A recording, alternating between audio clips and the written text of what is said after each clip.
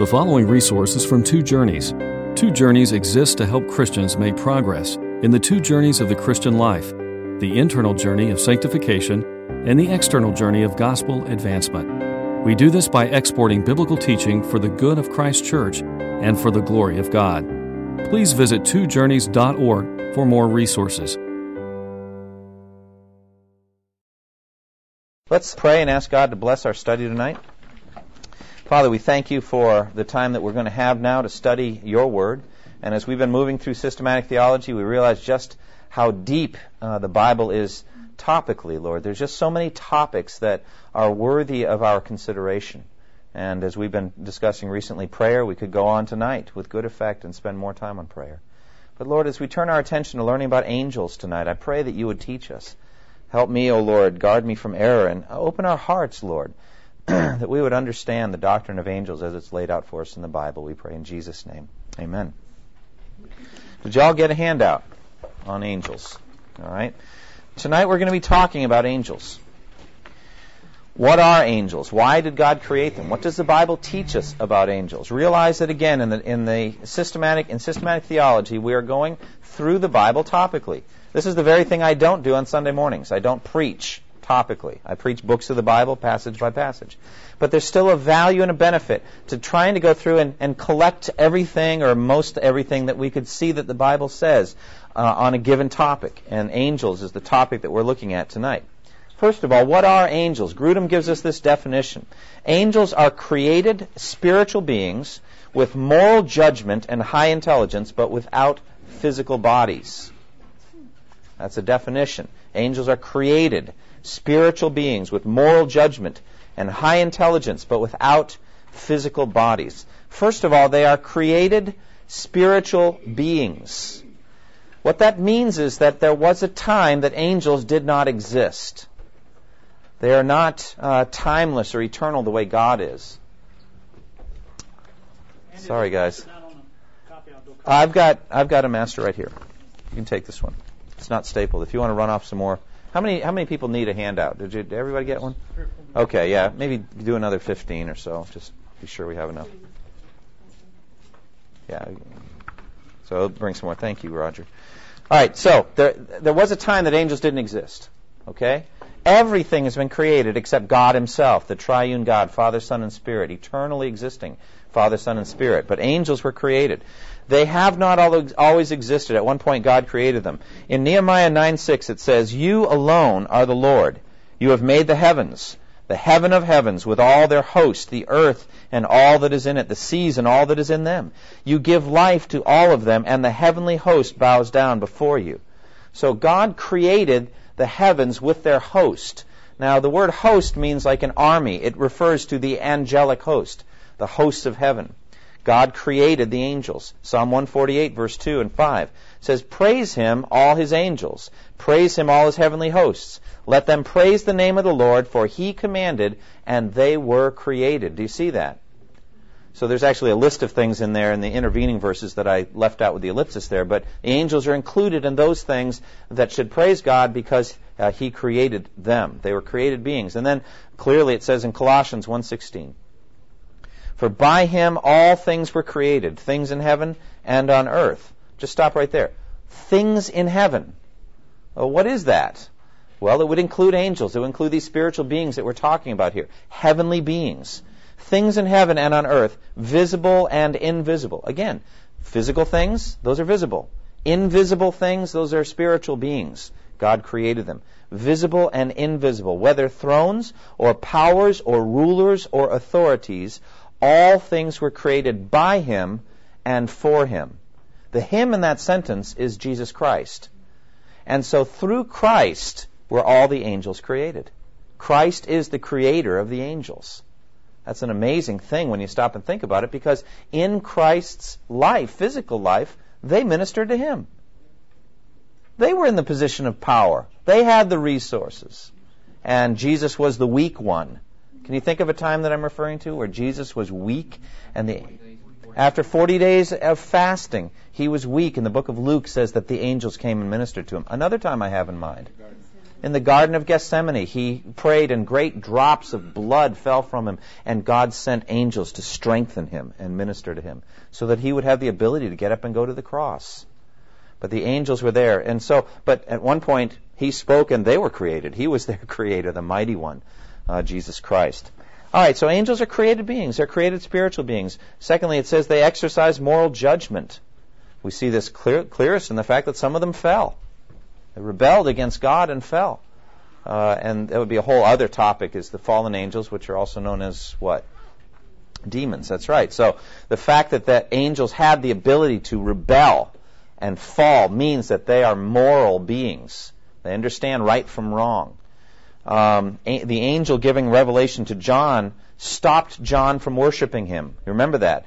The angel was giving him the revelation, and John twice, I believe, in the book of Revelation, goes to worship him. And the angel stops him and says, "Don't do it. I'm just a fellow servant with you. Worship God." And so he knows it's wrong to receive worship and would never do it. They're moral beings. They exercise moral judgment. They have high intelligence. They're given complex tasks of communication by God. They have an intelligence. They have ability to carry on a discourse, a conversation. To go back and forth, for example. You remember the exchange between Zechariah and the angel Gabriel, for example. You remember that. When Zechariah is offering sacrifice or incense, burning incense before the Lord, and God sends Gabriel to tell him that his wife Elizabeth is going to be with child, and he doesn't believe it. And he says, "How can this be? We're so, she's beyond age." And he says, "I am Gabriel, and I stand in the presence of God." I mean, isn't that enough? I mean, I don't come to tell you a joke. This is not kind of jesting with you here. This is really going to happen, all right? And because you didn't believe me, you will not be able to speak until it happens. So there's an exchange there, and apparently God had given him the authority. He said, "By the way, Gabriel, he's not going to believe you. And when he says this, then you strike him dumb." But he clearly has intelligence, the ability to carry on a conversation, some give and take there. And definitely they exchange in a very high level of worship constantly. You can't worship if you don't have a mind. Obviously, there's a certain amount of intelligence that goes into angelic worship. And they are spirits. They are spirits, and this implies that ordinarily they have no bodies. Now, we say ordinarily because there are some times in Scripture where they seem to take on bodies and seem to be able to do physical things. And I say seem because that's the way the account is written. It's difficult to know how it works, but in Hebrews 1:14 it says, "Are not all angels ministering spirits sent to serve those who will inherit salvation?" So they are spirits. Jesus points this fact up about spirits in Luke 24:39. He says, "Look at my hands and my feet. See my hands and my feet, that it is I myself. Touch me and see, for a spirit does not have flesh and bones, as you see I have." So a spiritual being does not have a physical body, doesn't have a circulatory system, a nervous system, a musculature system, or skeleton. All right, so angels are spiritual. However, in their ordinary job of protecting and serving us, they are invisible. However, sometimes angels seem to take on bodies and even to be able to eat. All right, Hebrews 13:2 says, "Do not forget to entertain strangers, for by so doing some people have entertained angels without knowing it." Can you think of what that would refer to? Abraham, the story of Sodom and Gomorrah.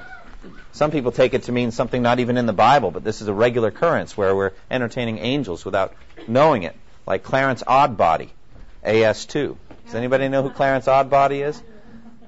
It's a Wonderful Life. Can you explain something about that? What does the S stand for? He says, "I'm angel second class, AS2. So I asked Jenny. She said it stands for second. I said, then what does the 2 stand for? So I'm just totally confused about Clarence Oddbody. But at any rate, Clarence Oddbody was a human being who eventually, became an angel but hadn't earned his wings yet. You remember that whole thing? It's incredible the bizarre concepts there are about angels out there. Incredible. The different websites there are about angels. I've been to some of them today, and they give me the willies. Absolutely. A lot of them are coming from Southern California. Nothing against Southern California, but, just interesting concepts about angels and different things. We'll get to that in a moment. But at any rate, angels do not earn their wings. Well, I'll tell you what, it's weird. But there are sometimes, it seems in the Bible, they take on human bodies. All right? Some have entertained angels without knowing it. That account in Sodom and Gomorrah. There are other names for angels. For example, sons of God. In Job 1:6 and 2:1, this is B'nai Elohim in the Hebrew. And so it says that the sons of God were presenting themselves before God. And again in 2:1. Also, they're called the holy ones in Psalm 89, 5 and 7. They're called spirits, as we just read in Hebrews 1:14. They're called watchers in Daniel 4:13, 17, and 23. They're called thrones, dominions, principalities, and authorities in Colossians 1:16, and powers in Ephesians 1:21. There's a variety of names. Then there are other kinds of heavenly beings which themselves might be angels. Realize that the word angel is just an English transliteration of the Greek word angelos, which means messenger. Messenger. Angelos means messenger. In Greek, the prefix EU means good, like eugenics, for example. Euangelion is the good message. And we get the English word evangelize from that. So the word angel is right in the word evangelize, as you've noticed. It means a messenger, and that's what angel means. Angel is a messenger. So, I don't know if these other heavenly beings would be classified as angels. Do they have messages to bear? I don't know, but they are spiritual beings. For example, the cherubim. In Genesis 3:24, after he drove the man Adam out, he placed on the east side of the Garden of Eden cherubim and a flaming sword flashing back and forth to guard the way to the tree of life. So here, the cherubim are given a guardian role, a role of preventing Adam from coming back into the Garden of Eden. Basically, you're not getting in through here. The angel's like a warrior here with a sword, a flaming sword. Cherubim, actually, the ending is plural in the Hebrew, so there's a sense of cherub might be a singular. Cherubim would be several of these heavenly beings who are given the job of guardianship or guarding the way back into the garden. He's not getting in. There's no way he's going to be able to pass through these warriors. Also in Exodus 25:17 and following, Moses is commanded, make an atonement cover of pure gold, 2.5 cubits long, and 1.5 cubits wide, and make 2 cherubim out of hammered gold at the ends of the cover. Make 1 cherub on one side, and the second cherub on the other. Make the cherubim of one piece with the cover at the 2 ends. The cherubim are to have their wings spread upward, overshadowing the cover with them. The cherubim are to face each other, looking toward the cover. Place the cover on the top of the ark, and put the ark in the testimony, which I will give you. There, above the cover, between the 2 cherubim that are over the ark of the testimony, I will meet with you and give you all my commands for the Israelites. So this is very important. This is the atonement seat. This is the place where the blood of the atoning sacrifice of Leviticus 16 and other places in the law of Moses is poured. This is the place of atonement. And there, the glory of God would hover at times, and there would be a sense that he was there. That was the place he would meet with Israel, between the 2 cherubim. I think, parenthetically, that's the significance of John's statement in Jesus' resurrection at the tomb. There are 2 angels where Jesus' body had lay, one at the head, the other at the foot. And there between them I will meet with you. The resurrected body of Christ. Isn't that incredible? Jesus' body, the new and living way for us into the very presence of God.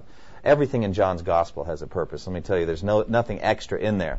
And so when John says that one of the angels was at the head and the other at the foot, you have to wonder, is there a connection back to the atonement cover here? I think there is. And so this is the new covenant place of meeting God, the resurrected body of Christ. So that's cherubim. Or Psalm 18:10, speaking of God and his wrath against David's enemies, powerful and strong. God mounts these cherubim, and he soared on the wings of the wind. So the cherubim are like his chariots, and they just bring him down in wrath to take on David's enemies. Now, the origin of the word cherubim, as I mentioned, is a Hebrew masculine plural, is a word borrowed from the Assyrian kiribu, or kirabu, which means to be near. Hence it means those that are near to God, near ones, or familiar, personal servants. Just like Gabriel said, remember, I stand in the presence of God. There's a sense of proximity, very close to God. They are familiar to him, personal servants, bodyguards, as it were, courtiers. It was commonly used of heavenly spirits who surround the majesty of God and paid him intimate service. Now, there's an interesting question in that Exodus 25. There's a command that God gives Moses, which we would not be able to carry out today. He says, make cherubim. Well, how would you begin if you're an artist? What's the problem? We don't have the first idea what one... Oh, yes, I do. I've been to the Sistine Chapel. I know what they look like. We'll get to that later on. I have a lot to say about artistic angels, and none of it is positive. Okay, none of it. Not a single positive word about angels in art. We'll get to it later. You actually have some samples later on, but don't turn in your pages. We'll get there in due time. Okay? But the fact of the matter is, all right, these are artistic angels, aren't they? Commanded, specifically commanded. How could Moses do it and we can't? Because he had seen the vision. He had a vision of the heavenly tabernacle, didn't he? He had made the tabernacle according to the pattern that he had seen. I think he saw the cherubim. Therefore, he could describe what they look like and obey this command, namely to make cherubim out of gold and put them on the atonement cover. But Josephus says he also dedicated for the most secret place, whose breadth was 20 cubits and length the same, 2 cherubims of solid gold. But no one can tell or even conjecture what was the shape of these cherubims.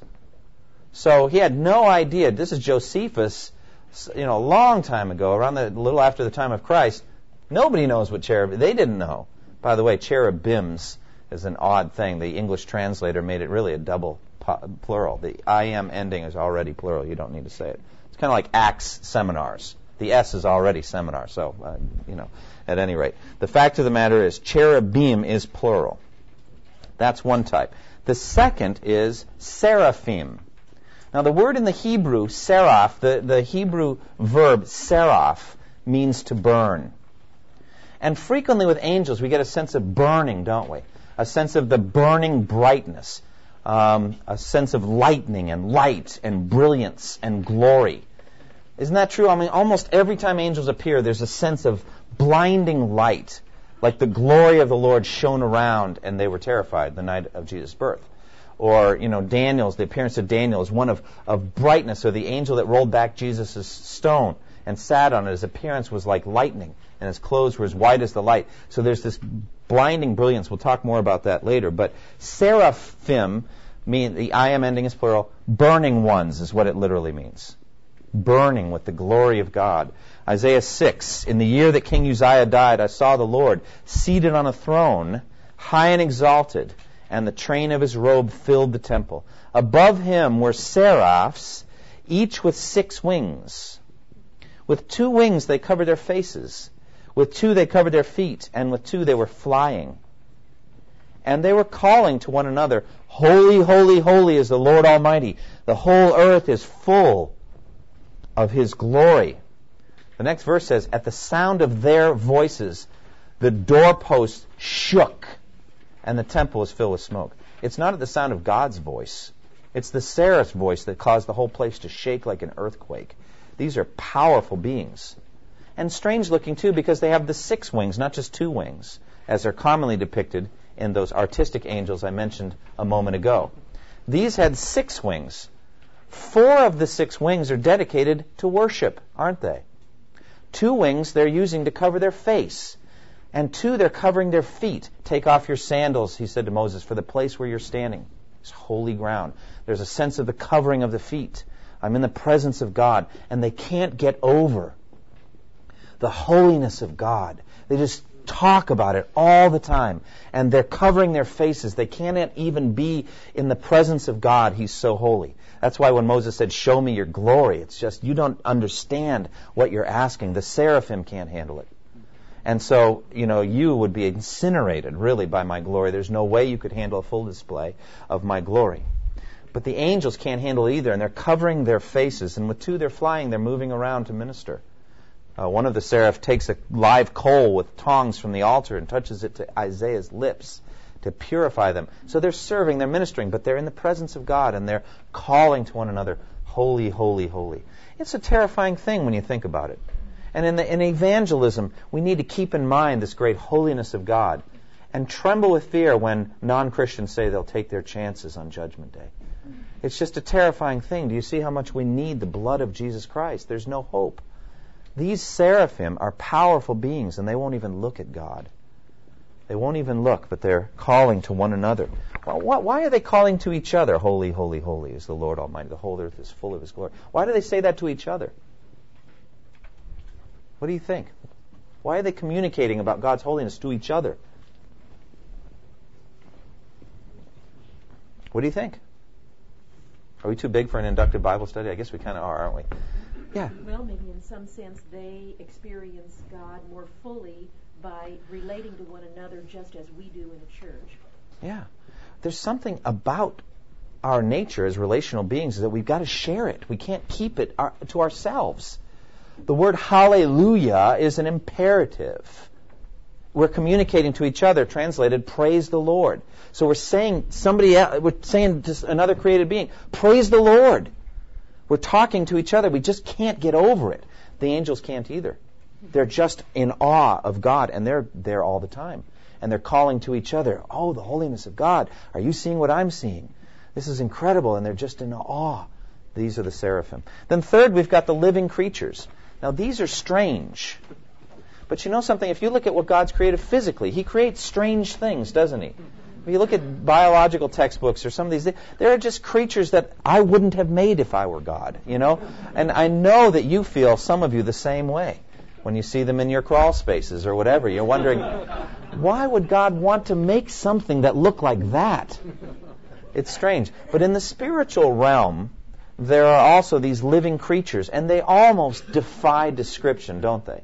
You get the sense that there's almost a kind of a metaphorical or spiritual significance, allegorical description. But Ezekiel, for example, when he's describing them, you know, it's like language is straining to break. This is what he says. I looked and I saw a windstorm coming out of the north, an immense cloud with flashing lightning and surrounded by brilliant light. The center of the fire looked like glowing metal. And in the fire was what looked like 4 living creatures. In appearance, their form was that of a man. But each of them had 4 faces and 4 wings. Their legs were straight. Their feet were like those of a calf and gleamed like burnished bronze. Under their wings, on their 4 sides, they had the hands of a man. All 4 of them had faces and wings. And their wings touched one another. Each one went straight ahead. They did not turn as they moved. Their faces looked like this. Each of the 4 had the face of a man, and on the right side, each had the face of a lion, and on the left, the face of an ox. Each also had the face of an eagle. You know, it's interesting, that whole description, you've read it, I'm sure, in Ezekiel 1, you get the feeling that language is stretched to the breaking point to describe the vision he has. Because these are moving. You remember there's wheels within the wheels, and the spirit of the living creatures is in the wheels, and they move without turning, and each of them goes in a direction without touching the ground. And I don't get it. You know, have you ever read that? And it's like, I don't understand. You're trying to get it. And then above them there is this expanse, like sapphire or something. And this awesome expanse, the same word, rakia in the Hebrew, that it speaks of the expanse in Genesis 1 when he creates the universe, and there's this expanse that separates the waters above from the waters below. So here's this expanse. And above, high above the expanse, is a throne, brilliant, and sitting above on the throne was an image like a man. And then at the end of Ezekiel 1, he says, and this is what I saw of the image of the likeness of the glory of God. It's like he's taking 2 steps removed verbally to say, this is just an image of the likeness I had of the glory of God. And when I saw it, I fell face down. And so here are these powerful living creatures, and God is just so high above them. This is why I just don't understand the Jehovah's Witness view of God. I mean, because the image you get of the holiness of God is that there is nothing in all creation like Him. He's just so high above everything that He's made. Nothing is like him. There's no created being you could even compare to him. He's so holy. So who then is Jesus in their view? He's a created being who's just like God. It doesn't fit. There's too big a gap between creation and God. And so the Trinity must be true, because you can see what I'm saying. He's just so high and exalted above everything that he's made. And Jesus is a created being in the Jehovah's Witness theology. I don't understand this. But in this image in Ezekiel, he's just so high and exalted above these living creatures. But the living creatures are awesome, aren't they? There's a sense of power and a sense of mystery, too, as you look at them and you try to describe what they look like. John also has a similar vision in Revelation 4, 6 through 8. Also before the throne was what looked like a sea of glass, clear as crystal. In the center around the throne were 4 living creatures, and they were covered with eyes in front and in back. The first living creature was like a lion. The second was like an ox. The third had the face like a man, and the fourth was a flying eagle.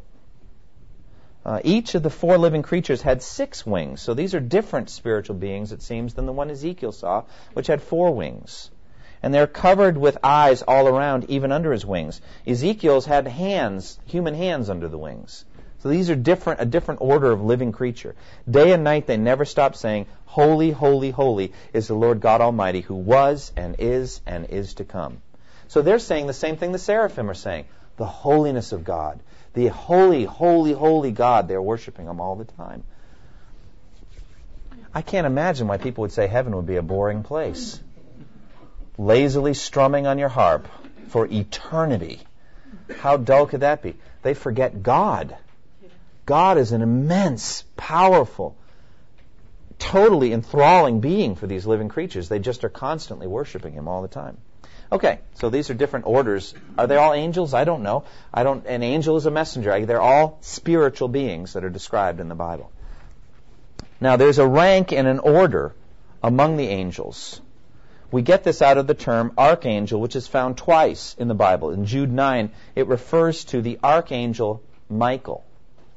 Michael is one of the 2 angels named in the Bible. The other, as I mentioned, was Gabriel. We'll get to that in a moment. But so we've got the archangel Michael. Now, the Greek prefix arch, A-R-C-H, arch means ruler. That's what it means. And so an archangel is a ruler angel. What that implies is that there's a hierarchy in heaven, in the heavenly realms. You know what I'm talking about. So there's an order. Michael is an archangel. 1 Thessalonians 4:16 also says, "For the Lord himself will come down from heaven with a loud command, with the voice of the archangel, and with the trumpet call of God, and the dead in Christ will rise first." So we've got these ruler angels. There's an order and a structure. We also have the chief princes. Daniel 10:13. It says, "The prince of the Persian kingdom resisted me 21 days. Then Michael, one of the chief princes, came to me because I was detained there with the king of Persia." Because Jude calls Michael an archangel, we have to assume chief prince means archangel, ruler angel.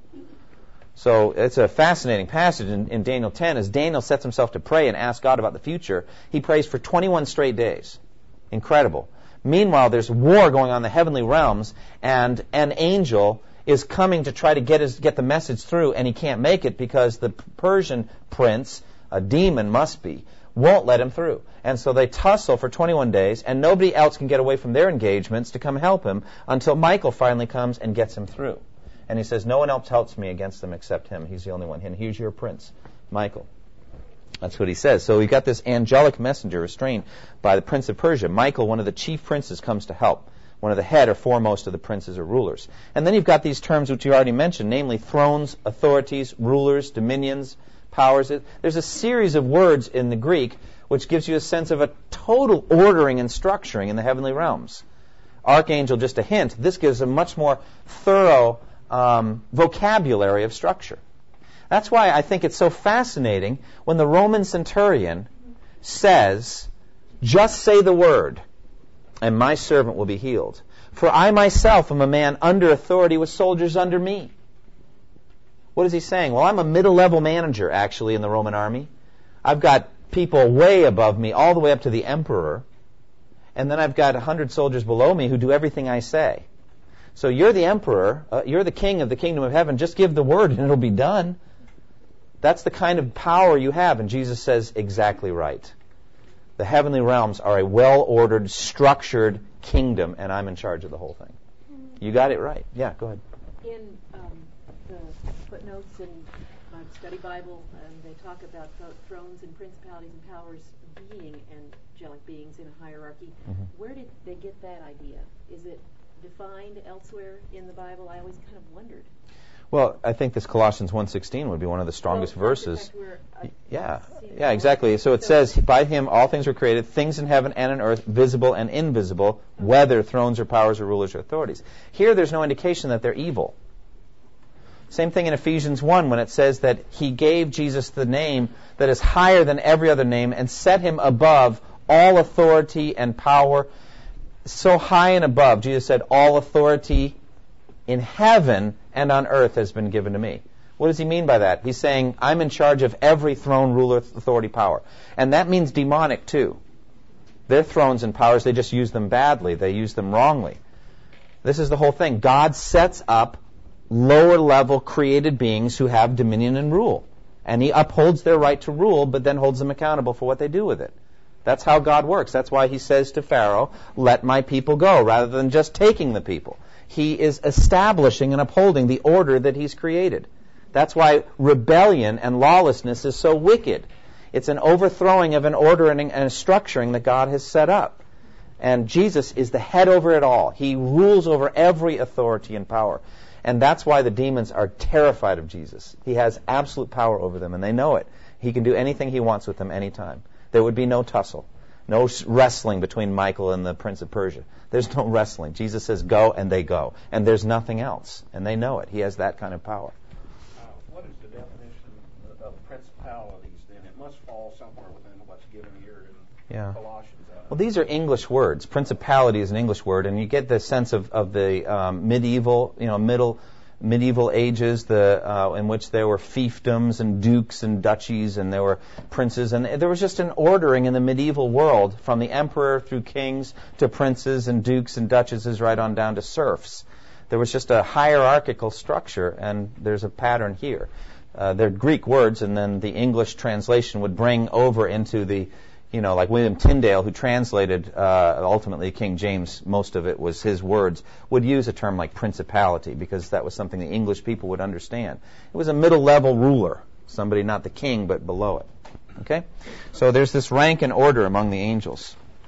There's more in the heavenly realms than we knew about. You know what I'm saying? There's a lot of things going on around us all the time. And to think that Jesus is the name above every name, that he's the most powerful angel who would just, the power of angels, we'll get to it in a minute, but, and that he would fall on his face before Jesus. We just don't realize the power Jesus has and how much he lowered himself to die on the cross.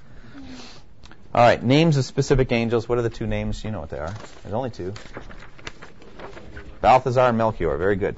Okay, no, that is not true. Michael, the archangel, chief prince for Israel, and then certainly Gabriel, who is a messenger coming to Daniel in Daniel 8, also Elizabeth and Mary in Luke 1. So those are the only two named angels. How many of you have read Frank Peretti's books? How many names does he give out? Many. Okay? And he goes way beyond, because then he's got races of angels. You've got African princes and the Asian Oriental angels and all that. Very speculative. Okay? Very, very speculative. All out of, I believe, the Daniel verses. So going way, way beyond. But it makes very entertaining reading as you're talking about that. I don't know that it's biblical. There's a great deal of speculation about angels. A great deal of interest in angels. Some of it's unhealthy, I think. Be careful about that. And also, we talked last week about prayer. There's a connection between Frank Peretti. As we pray, the angels get stronger. It's almost like we've given them their boost, their vitamin C for the day. But when we don't pray, their wings droop a little bit, and they're not as strong in their battle. Have you sensed that with Peretti's books? And so it's really, there's an energizing going from our prayers through the angels in their struggles. That is so far beyond what the Bible says that it just makes me scared. It's not what I get out of the doctrines of prayer and of the angels. I do think it's interesting, though, that God lets the angels and demons fight it out. He is the million-pound weight that if he goes on either side of the scale, he wins. And he just lets the angels struggle with it. You know what I'm saying? He just lets them kind of win, kind of lose, kind of advance, kind of all the time. 21 days it took that angel to get through. If God wanted him through in a minute, that's it. He goes. And so God lets the angels struggle the way we struggle in some ways. It's interesting, isn't it? Because if he wants to end it, he can end it. And he's choosing to just let the angels fight it out. There's war in the heavenly realms. But he can pull the plug on the thing the whole time, anytime he wants to. Now, angels can only occupy one place at one time. Here we're getting into a scholastic debate. Have you ever heard of scholasticism? It was the Middle Ages in which scholastic theologians were debating such questions as, how many angels can fit on the head of a pin? Did you think we were going to talk about that tonight? What is the answer? How many angels can fit on the head of a pin? Well, I would want to know, as an engineer, how big the pinhead is. I mean, we can't really begin answering this until... There are different sized pinheads, aren't there? Some of them are the plastic round ball types, and then they're the flat kind of standard ones. So you can't even answer these questions until you get a standardized pinhead. So once we get the standardized pinhead, then we'll be able to debate the question. All right? So we'll come back to that. You engineering-minded people can give me a study on pinheads, then we can answer the question. But the fact of the matter is, because angels must travel in order to get where they can minister, that's implied by the wings, isn't it? The wings imply travel, don't they?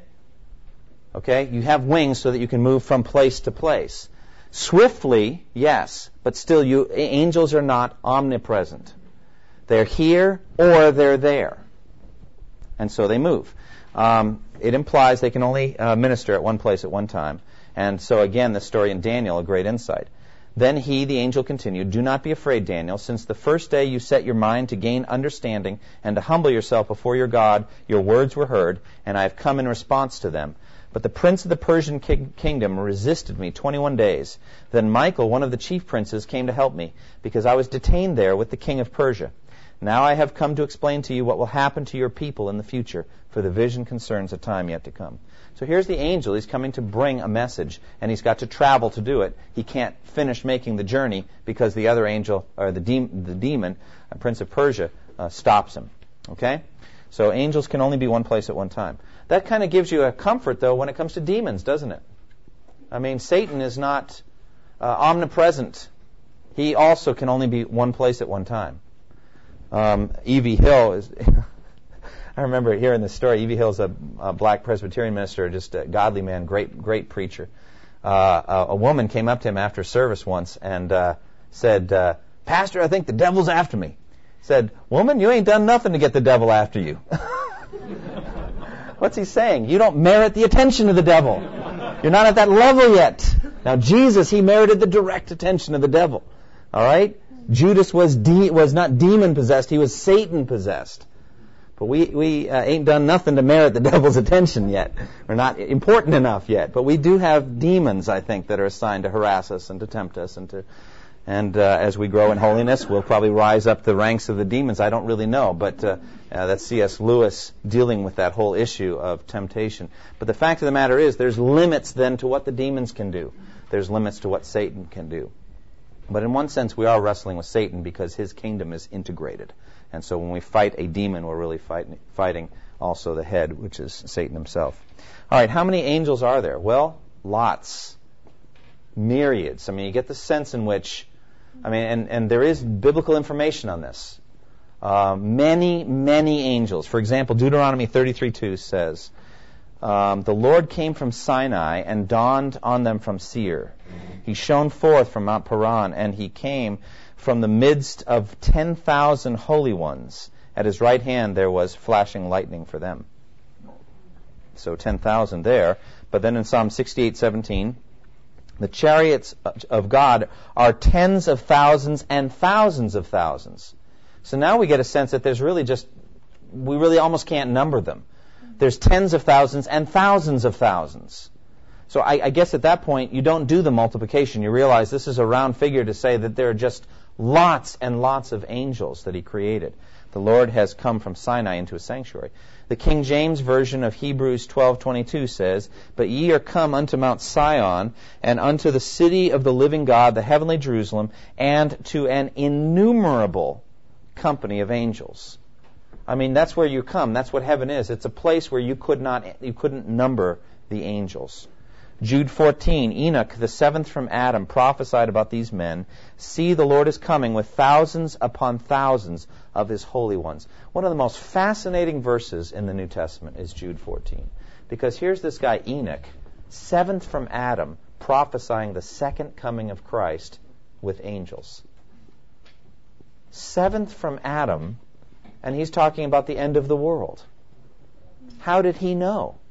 Well, how do we know? The spirit of prophecy. And God told Enoch some things that he didn't tell just anybody. Enoch walked with God, and God took him, not by death, but just took him into his presence. And so Enoch was privy to some information that most of us wouldn't be. And so he says the Lord is coming with thousands upon thousands of his holy ones. When Jesus comes back, he's coming with an angelic army, numbering thousands of angels.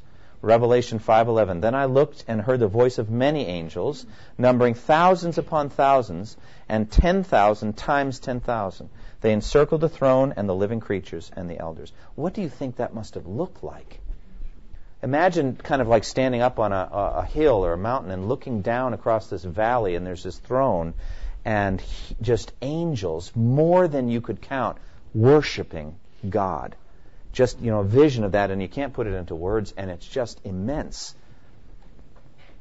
Thousands and thousands. No sense in doing the math. The idea is that there are countless numbers of angels.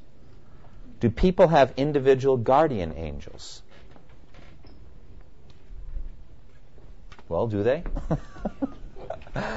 Yes? No? Evidence for this concept is shaky at best. All right? Why do I say that? First of all, we would not know about guardian angels if it weren't for the movie It's a Wonderful Life. You see? And movies like that come along and teach us. No, we're not going to get information about... Bob, you're laughing. You're not going to get information from Hollywood. We're going to get it from Scripture. What Scripture would you bring forward to say that there are guardian angels? By this we mean an angel assigned to you your whole life. All right? There's only one that I can think of. Angels are sent to protect us, but Psalm 91, 11, and 12 doesn't say we have guardian angels. It says that angels guard us. But we don't know it's the same angel the whole time.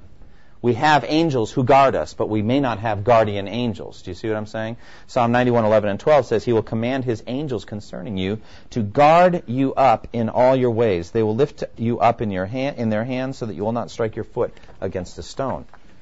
I mean, it'd be really wonderful to see all the times that angels have done that for you. I mean, it's really amazing. And anybody who's parents of toddlers can recognize how much we rely on the intervention of God to protect us. I remember a story from Japan when we were cleaning up and we left the door propped open, and Jenny went across the street, and she was standing there on the other side of the street, and the street wasn't that busy, but it was busy enough. And I remember, Christy and I, we didn't know where she was, and then we saw her, and we had trained our kids to come when called. So she knew that she shouldn't be outside the door, and as soon as she saw me, she started to come, to cross back across the street toward me. Meanwhile, I saw a car coming. She's coming from between two parked cars. No chance that the driver would ever see, and for some reason the driver stopped. And didn't get out or whatever, just stopped, and then Jenny came out. And I don't think he saw me, because we had a carport. I was deep in the carport. I don't think he could have seen me. Something made that driver stop. And Psalm 91, 11, and 12 must be fulfilled practically from time to time. In other words, that angels are sent to save our lives. And He protects us. But is one angel assigned to us for life? Well, Matthew 18:10 says, See that you do not look down on one of these little ones, for I tell you that their angels, possessive, in heaven always see the face of my Father in heaven. There it is. That's your evidence for the guardian angel. That and the Acts passage, Acts 12, 14, and 15. When she recognized Peter's voice, she was so overjoyed she ran back without opening it and exclaimed, Peter's at the door. You're out of your mind, they told her. When she kept insisting it was so, they said it must be his angel. Okay? That's it. I mean, those are the only verses I know that would support the idea of a guardian angel. If that's enough for you, then go ahead and believe in it. But I'm saying that angels guard us. Whether we actually have an angel assigned for our whole life, that I do not know. Okay? Probably best to refrain from speculating. And I mean that in general about angels. I mean, please be sure you have biblical warrant before you go beyond, because angels are fertile ground for speculation. There's something about angels that captures the imagination. Angels do not marry. Matthew 22:30 says at the resurrection people will neither marry nor be given in marriage. They will be like the angels in heaven. Therefore, they have no power for procreation. They can't have children. They just are spiritual beings. Okay? Angels are powerful. The power of angels. They have great power. Psalm 103 verse 20 says, "Praise the Lord, you his angels, you mighty ones who do his bidding, who obey his word." They are very powerful. They are always, when they're depicted, they're frequently, I say frequently, but almost always depicted with awesome displays of power and glory. Their appearance is terrifying. Again, Daniel 10, this is the angel who came. By the way, this angel, I'm about to read the description, this angel is the one who couldn't get through for 21 days. Now read the description. "I looked up, and there before me was a man dressed in linen, with a belt of the finest gold around his waist. His body was like chrysolite, his face like lightning, his eyes like flaming torches, his arms and legs like the gleam of burnished bronze, and his voice like the sound of a multitude. I, Daniel, was the only one who saw the vision. The men with me did not see it, but such terror overwhelmed them that they fled and hid themselves. So I was left alone, gazing at this great vision. I had no strength left. My face turned deathly pale, and I was helpless."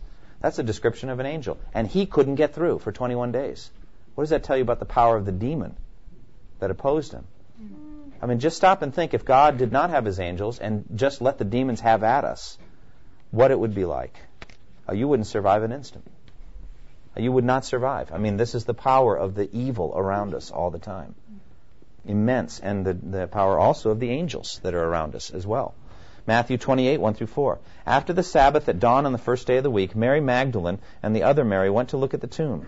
There was a violent earthquake, for an angel of the Lord came down from heaven and, going to the tomb, rolled back the stone and sat on it.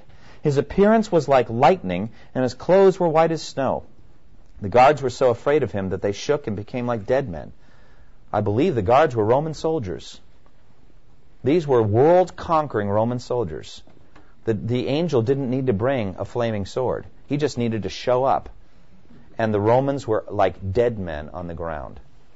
Jesus said, "Peter, put your sword back in its place, because if I wanted to defeat this 600 Roman soldiers, I would call on my Father, and he will at once put at my disposal more than 12 legions of angels." I told you in a sermon recently that the Romans as a whole, Julius Caesar used 10 legions to conquer Gaul. 10 legions conquered that whole country. Jesus says, "I have 12 legions of angels ready to go, and they would come and obey my every word." What do you think they'd do to these 600 Roman soldiers? Well, I think all he'd need is one to just show up. When he spoke his name, "I am," they fell flat to the ground. This is the power of just the Word of God. Angelic power. Luke 24, 4-6. "When they were wondering about this, suddenly 2 men in clothes that gleamed like lightning stood beside them. In their fright, the women bowed down with their faces to the ground, but the men said to them, 'Why do you look for the living among the dead? He's not here, he has risen.'" And then my favorite description of an angel in the Bible, Revelation chapter 10.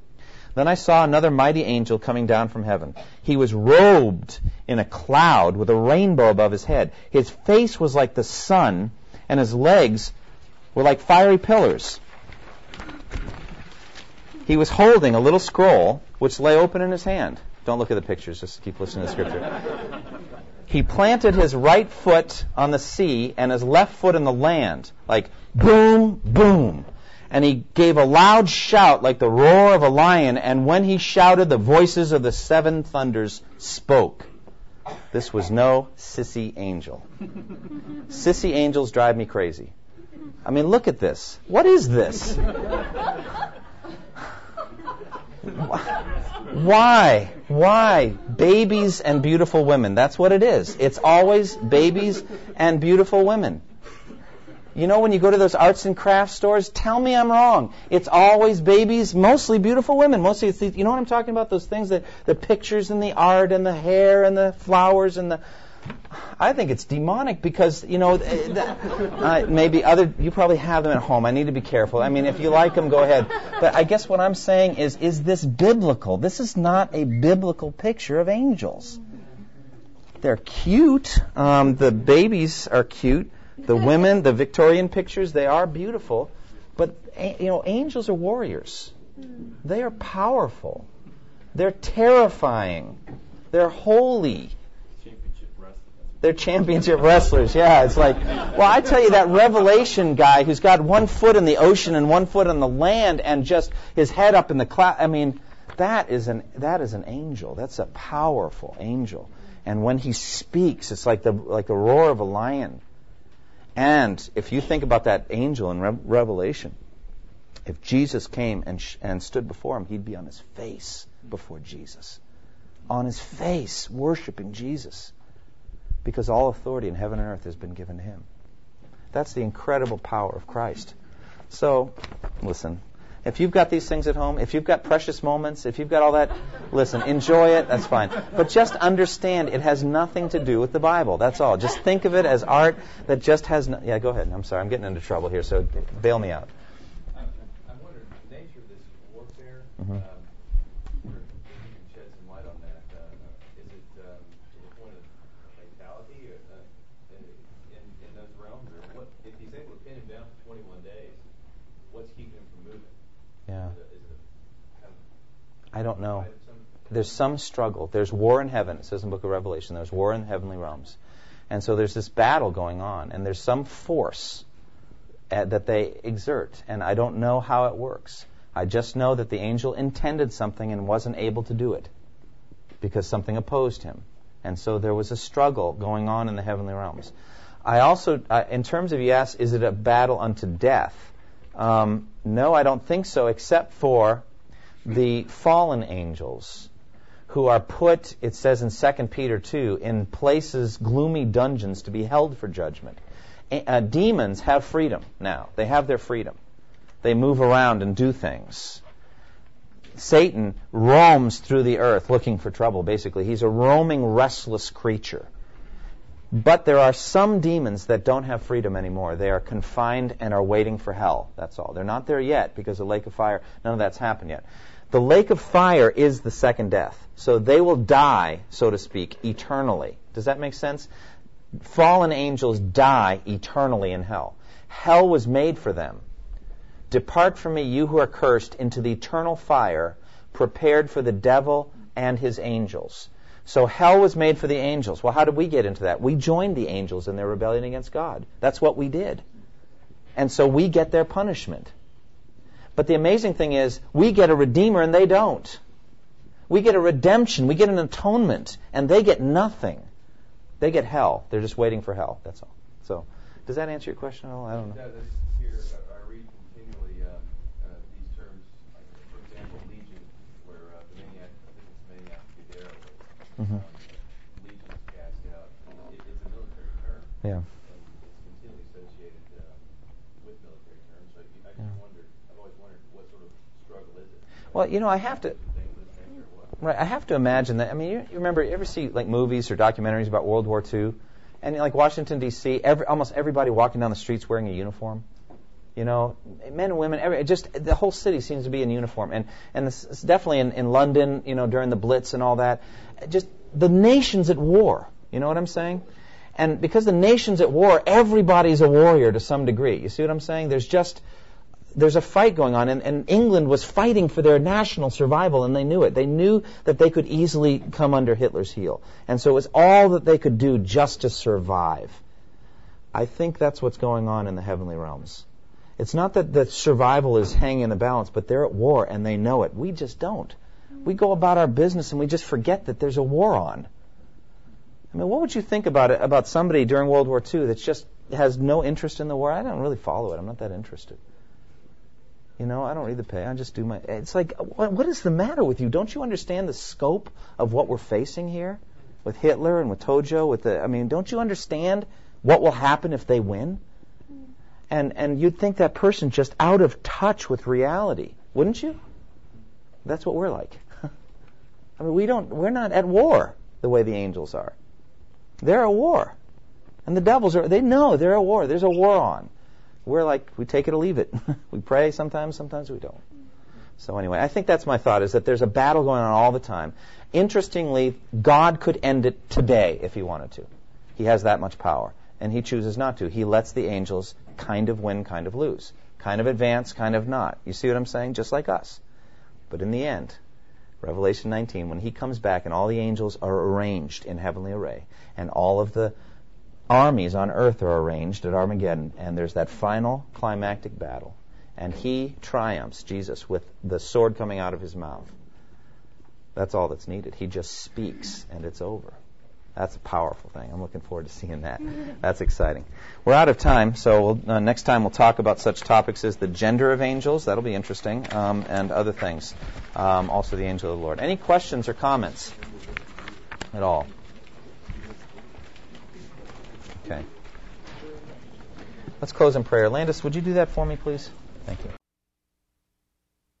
Thank you for listening to this resource from twojourneys.org. Feel free to use and share this content to spread the knowledge of God and build His kingdom. Only we ask that you do so for non-commercial purposes and in accordance with the copyright policy found at twojourneys.org. Two Journeys exists to help Christians make progress in the two journeys of the Christian life, the internal journey of sanctification and the external journey of gospel advancement. We do this by exporting biblical teaching for the good of Christ's church and for the glory of God.